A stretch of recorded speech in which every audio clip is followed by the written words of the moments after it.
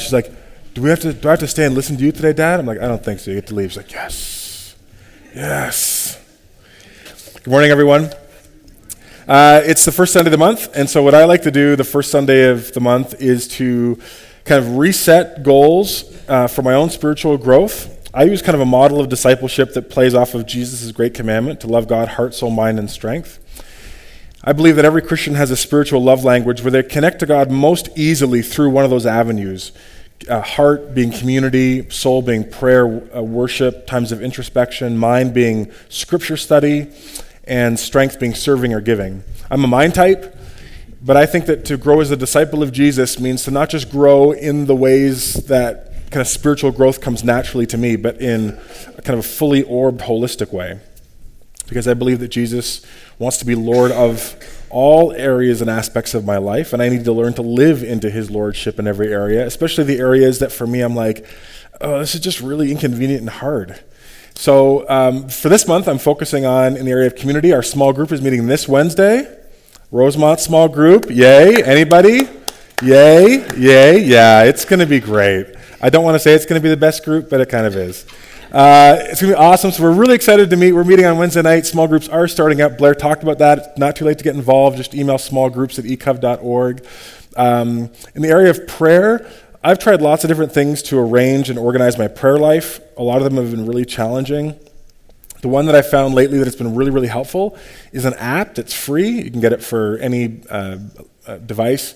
It's called PrayerMate, and it will just help you organize your prayers for anything. You can categorize them, and then anytime you're on your smartphone, you can just be flipping through and just praying for people and situations as you're going about your day. But I'm going to be focusing on that, and kind of my real goal, I don't know if I can do it, but my goal is to load everybody in our directory onto it, so that as I go about my day and my week, I'm just constantly praying for you guys, and you're kind of always in front of my heart. Mine continue with the Grant Horner reading plan, which is a pretty intense plan. It's kind of 10 chapters a day. I don't normally do that many because I'm doing so much study to prepare for Sunday. But I'm doing that plan because it really pushes me in the different parts of the Bible. And then strength.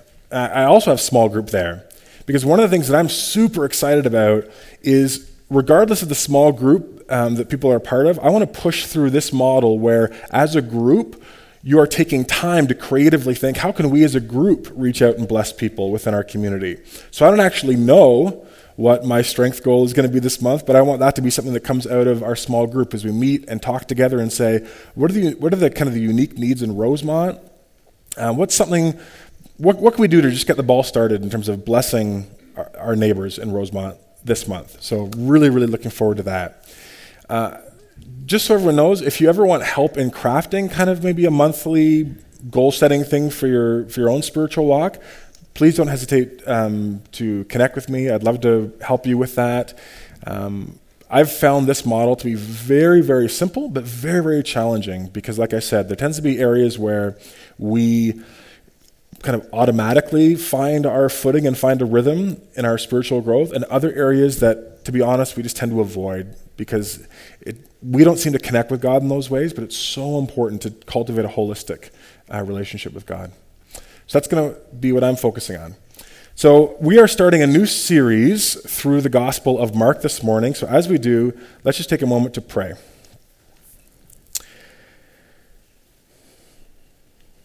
God, as we move into the Gospel of Mark this morning, I would really pray that you would use this series in a powerful way for each of us as individuals, within small groups, within our families, all the different networks of relationships, God, for us as a church, as we kind of take time to really steep in the life and message and work of Jesus, especially for those of us who believe we're maybe more familiar with the Gospels than we actually are.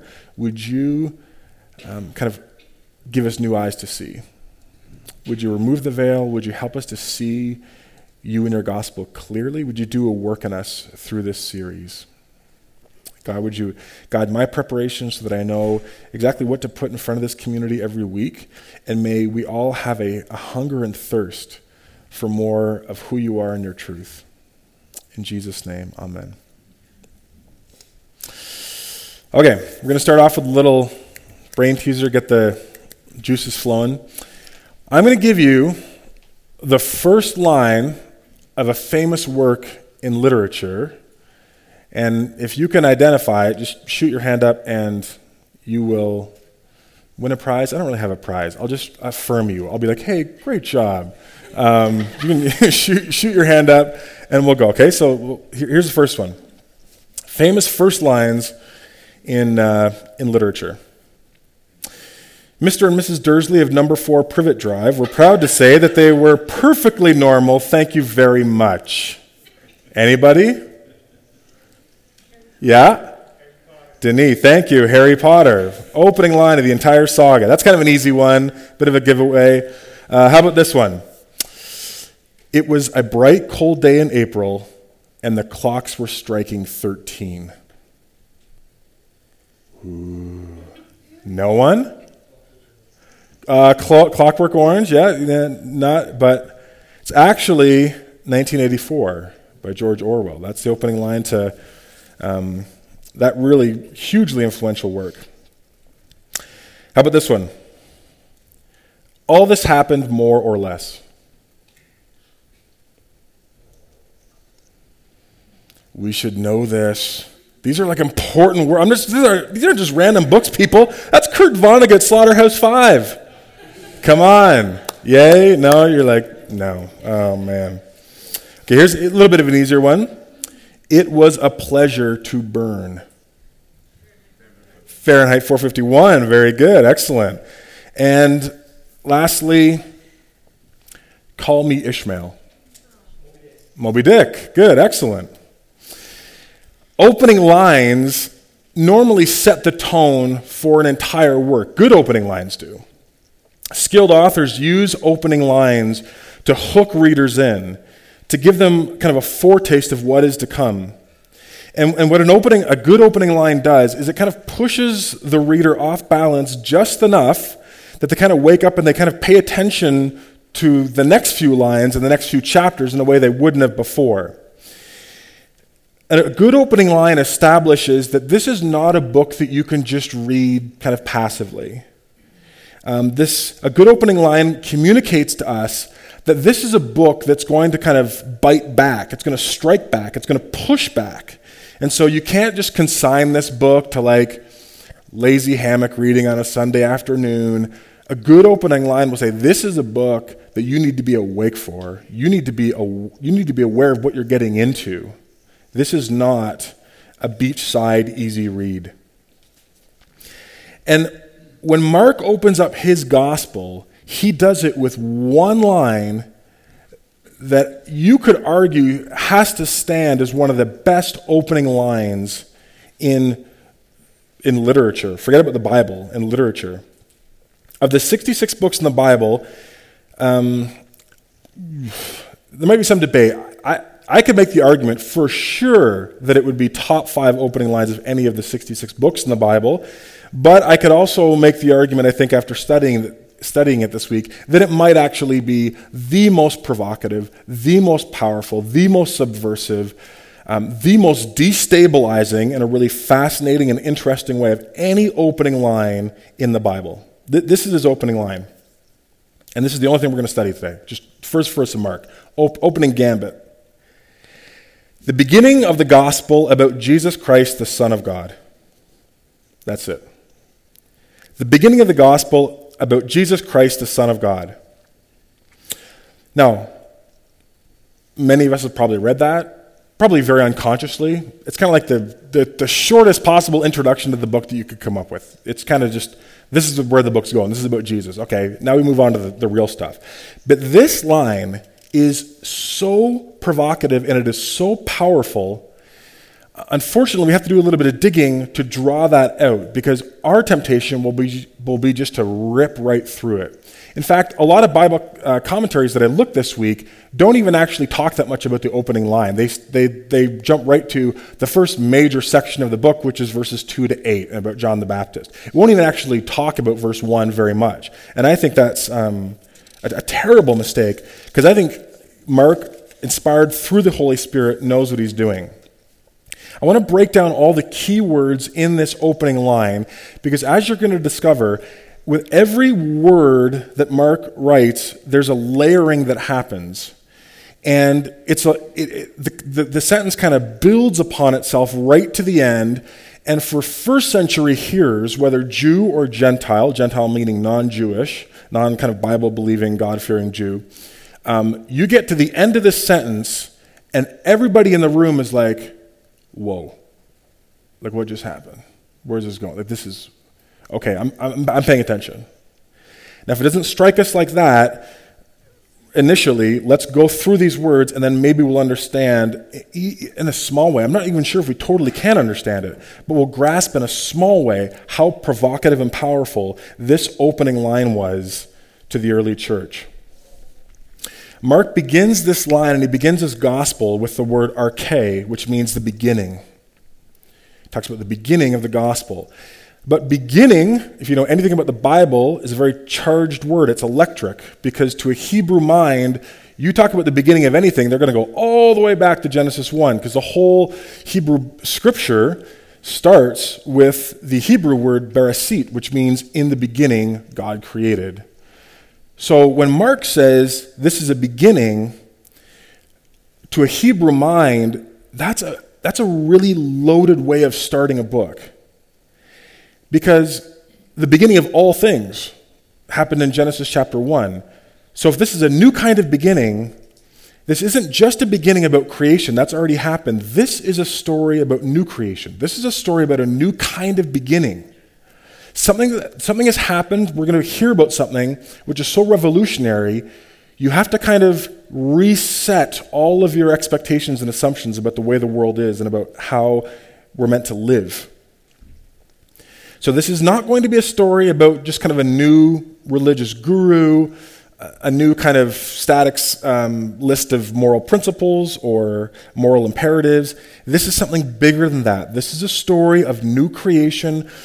It's a story about how the world is being remade. And this is important because in Genesis 1, when God says, in the beginning God created the heavens and the earth, it's implicit to that command is the idea that both the heavens and the earth are important to God and they belong to God. So in this new beginning, this is not going to be a story about how we can escape the world and how we can get out of this world because it's going to hell in a handbasket. This is a story about how God is going to remake the world, redeem the world, restore the world, resave the world because he loves it and it's important to him.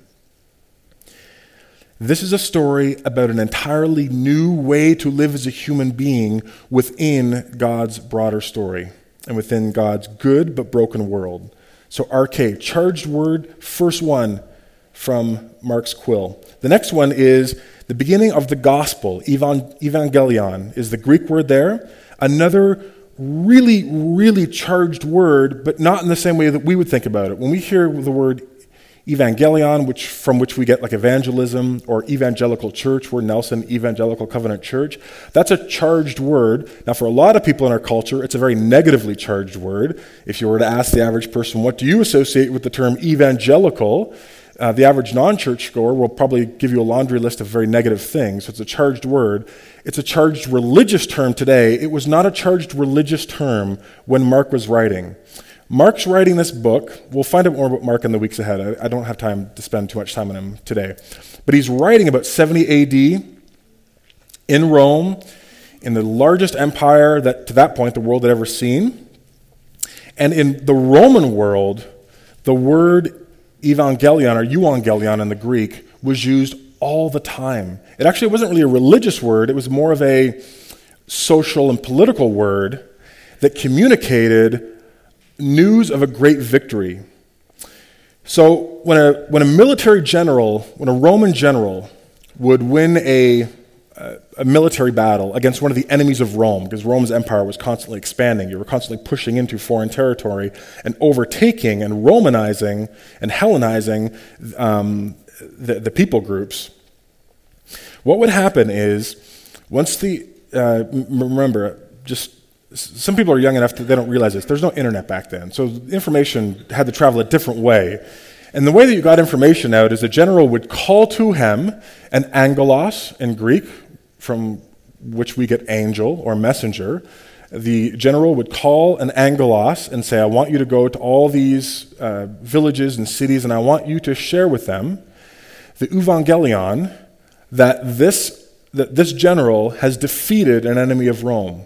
I want you to share this good news, that's what evangelion means, this good news of a military victory, a victory over the enemies of Rome.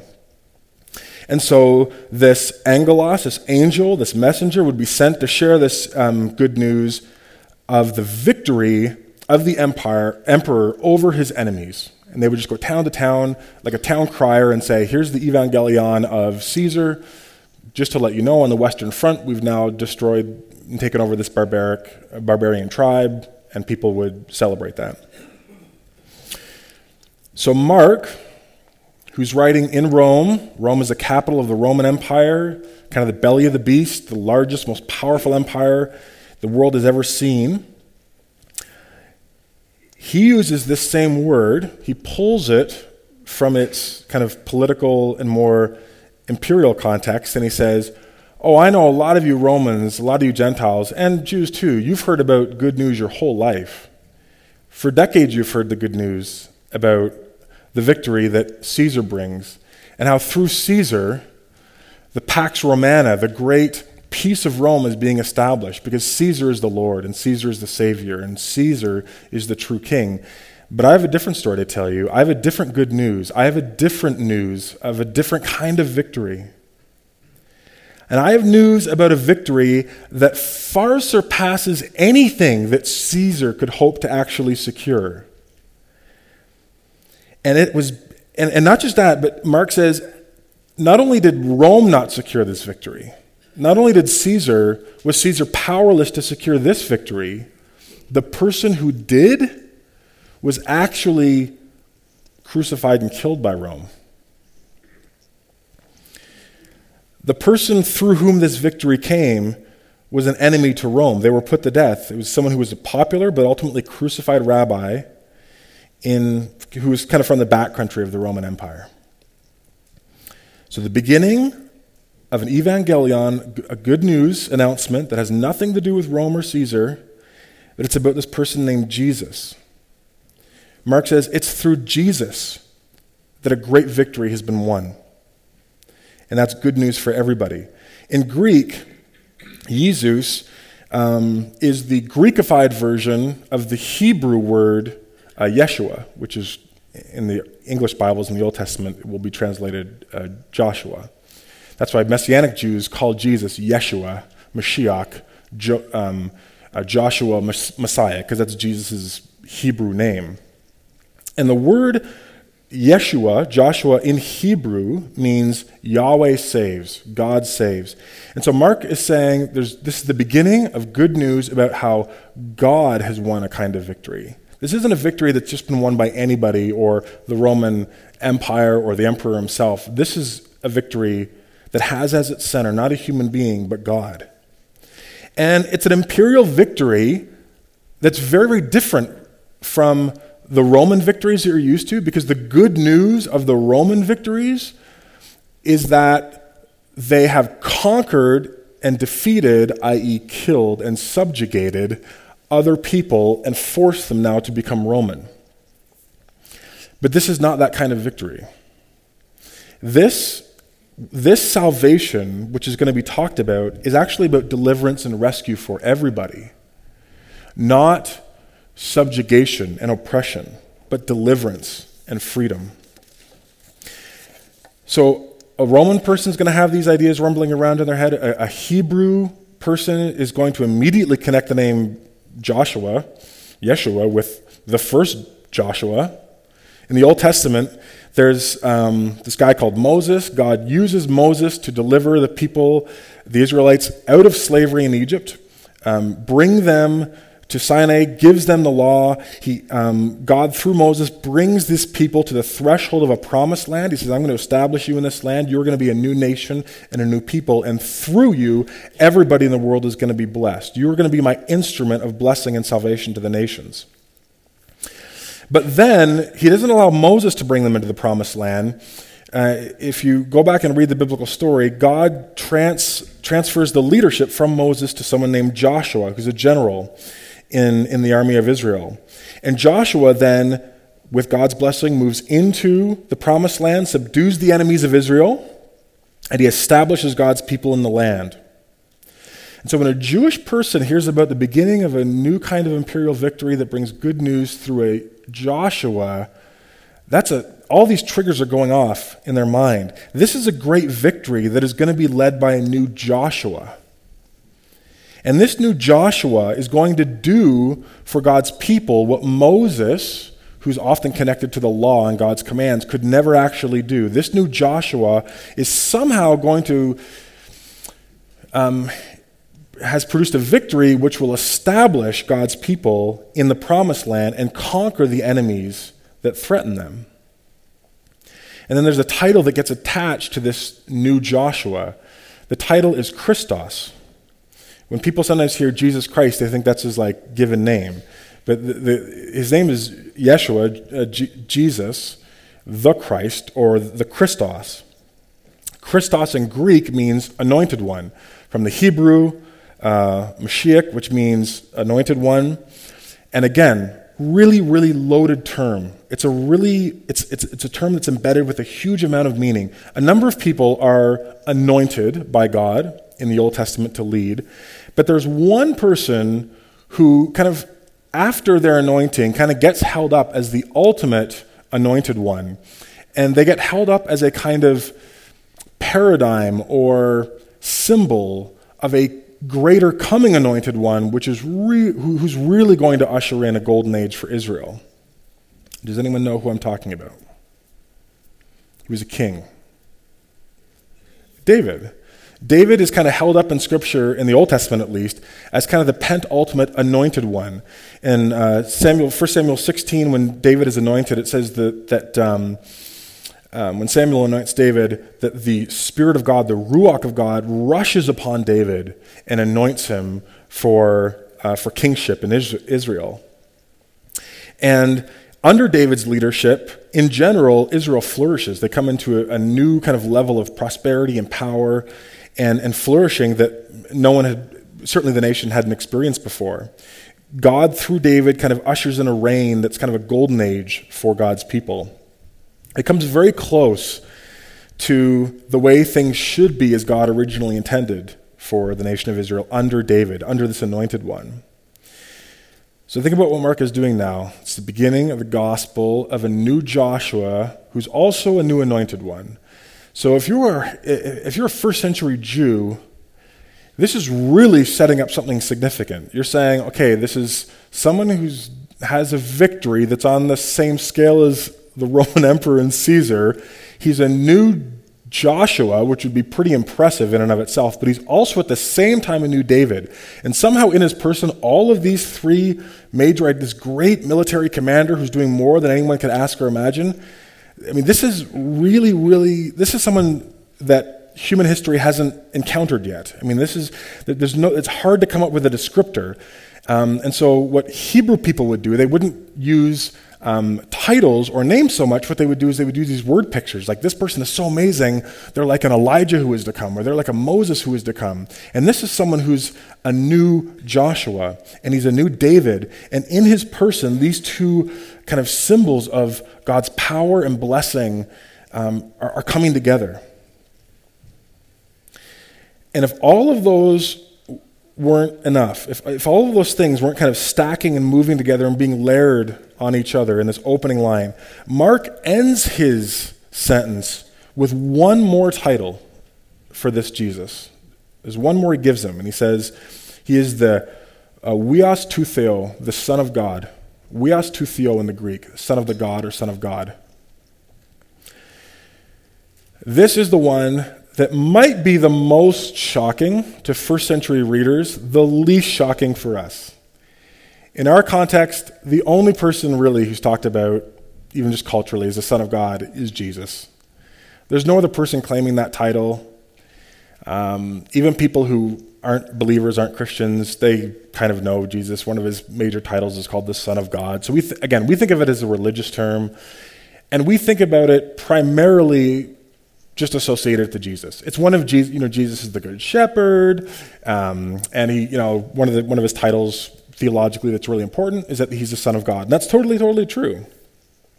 But we tend to think of it as simply another religious title that we give to Jesus to talk about how he is really, really important and he's God's son.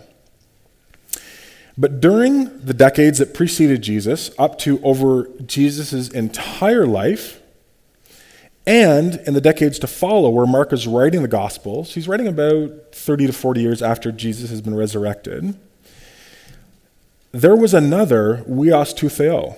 There was another person who claimed the title Son of God.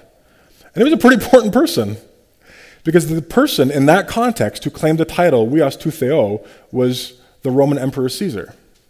Caesar, the person who was ultimately in charge of the Roman Empire, the great emperor himself, was called Weos tou Theou. You can study history, you can go into inscriptions, that were on pillars, statues, celebratory festivals were held in his honor. Where does this come from? About 4 decades before Jesus is born, you have this guy you've probably all heard about if you paid attention in English class, Julius Caesar. He's killed, and his stepson Augustus becomes the new emperor. And what Augustus does is he says, I saw the spirit, the life force, you might say, but really the spirit. I saw the spirit of Julius Caesar ascending to heaven. And that means that the Roman gods have lifted Caesar into godhood. That means that we can no longer talk about Julius Caesar as simply a great emperor. He was a god. He's been made a god. He now shares equal status with all the other Roman gods in the Roman pantheon. He's been high and exalted and lifted up. That was my stepdad, so I guess that makes me son of a god. So Augustus begins this pattern where, beginning with himself, and then for all of his successors, the Roman emperor is a son of a god, because when Augustus dies, the next emperor says, hey, guess what? Augustus has been divinized too. He's been made divine. That makes me the son of a god. And so, to call someone the son of God was kind of like the highest honor you could ever give to anybody. But in the first century, the only person who could claim it was the emperor. Only the emperor was the Son of God. That was a title that no one else could share. And it was used in all kinds of manipulative ways. We'll find out about that as we go through Mark. It was used in a lot of propaganda to say, this is part of why you need to honor the emperor in all things. Because he's not just a great man. He actually shares divinity. He's the son of a god.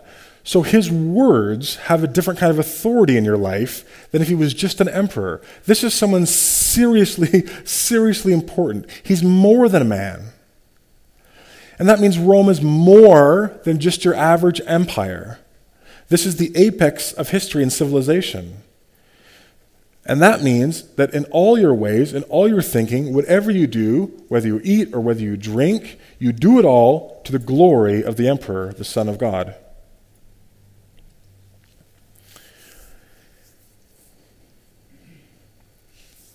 And as Rome's empire grew in the decades leading up to Jesus, during Jesus' life, Rome continues to expand. It continues to become more powerful. Roman emperors continue to talk about the Pax Romana, the peace of Rome. Look at how much peace we've established. We have the largest empire where the word of the emperor gets carried out in faithfulness and in obedience.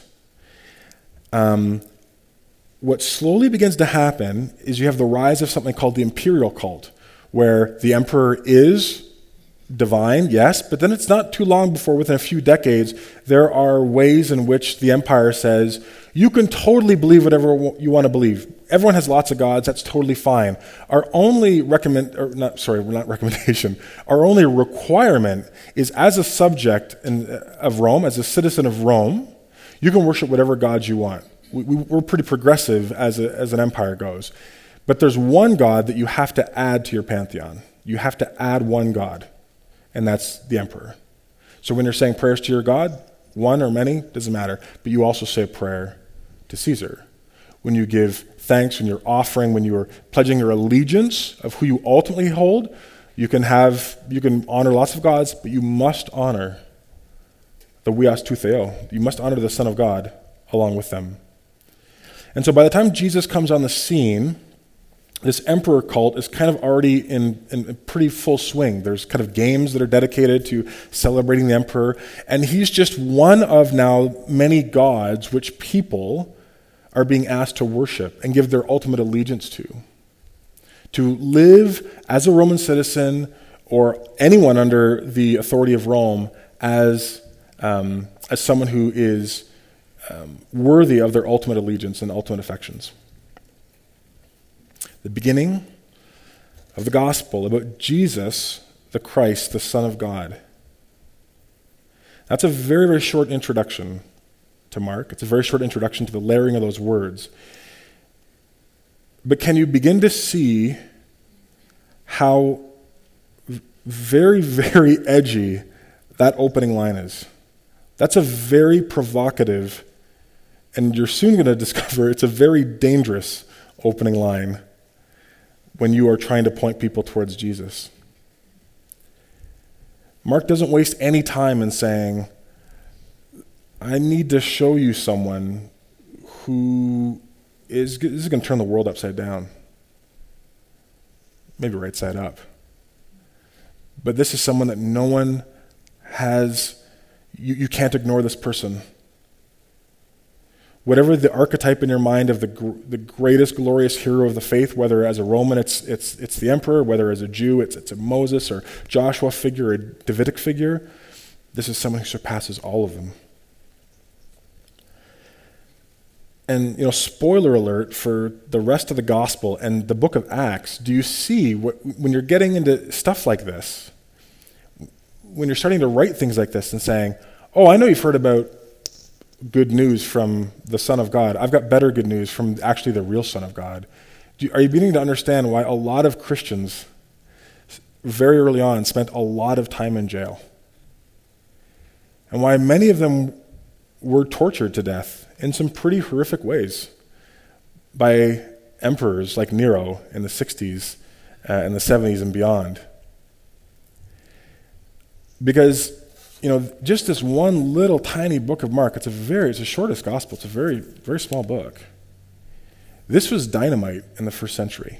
I mean, this was dangerous stuff. It was dangerous to take it to heart. It was dangerous to circulate it. It was dangerous to teach out of it.